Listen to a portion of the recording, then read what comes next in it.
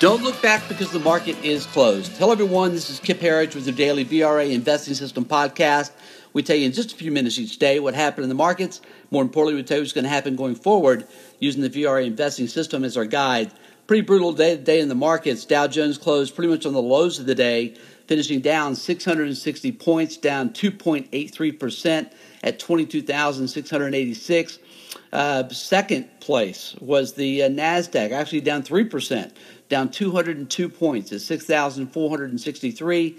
And then the S&P 500 was down 62 points, down 2.48% at 2,447. And finally, the Russell 2000, our winner of the day, down just 1.84%, down 25 points at 1,330.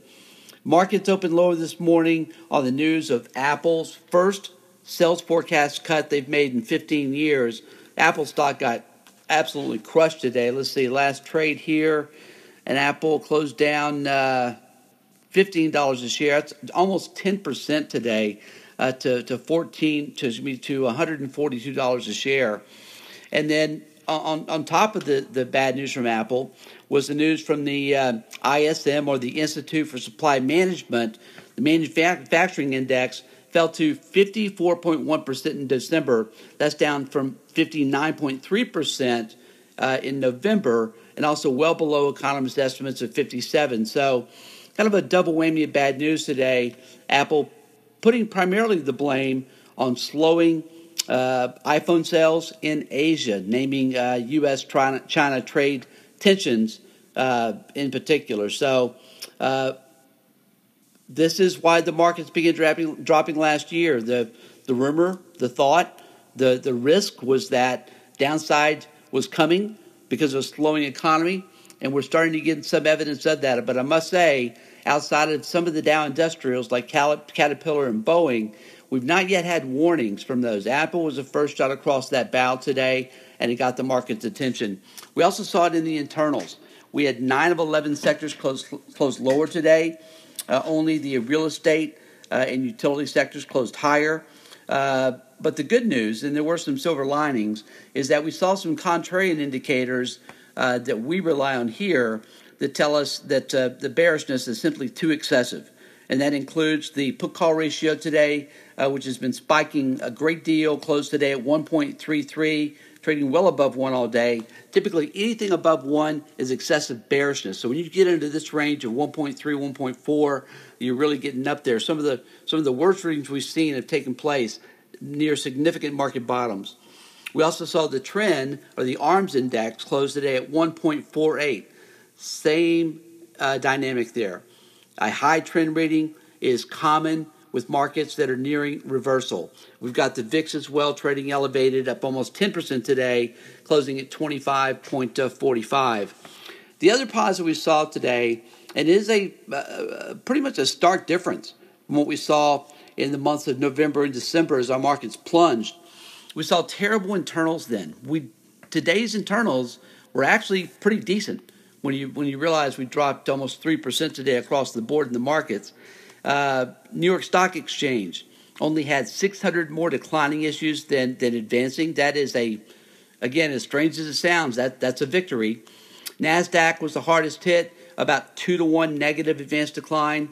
But again, up-down volume, not nearly as bad. We saw about 0.7-to-1 up to down volume, and new highs, new lows were just not.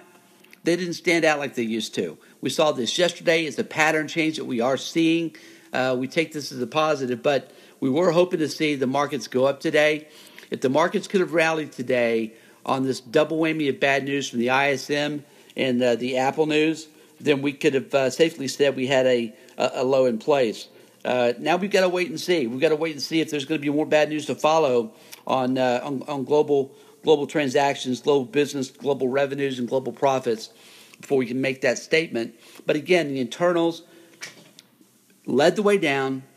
The internals are definitely basing and improving. And outside of today, the last 4 days have seen much, much better internals. But again, even with these losses today, I must make this point. These are pretty solid internals, all things being considered here. Tomorrow, Jay Powell has got an opportunity to reverse, again, his disastrous appearance following the last Fed rate hike. Every time he has spoken on camera, the markets have declined. So this is a test for him tomorrow. We're hoping to hear no more rate hikes. We're hoping to hear that, hey, we made a mistake here, some kind of a sign that the markets can interpret as the Fed rate hikes may be done for a while. The bond market has been signaling that for a very, very long time.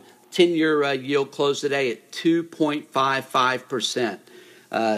It seems that just 3 months ago, we were at 3.2%, and the risk was rates spiking too high to slow the economy. That's been completely reversed now.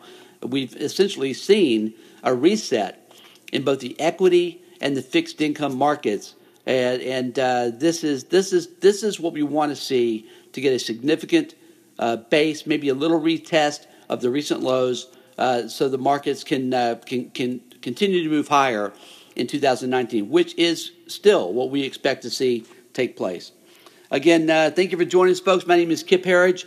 Join us anytime at VRAinsider.com. Again, VRAinsider.com. We're here with you each and every day at the close, and we'll be back here again tomorrow after the close. Have a great night, everybody.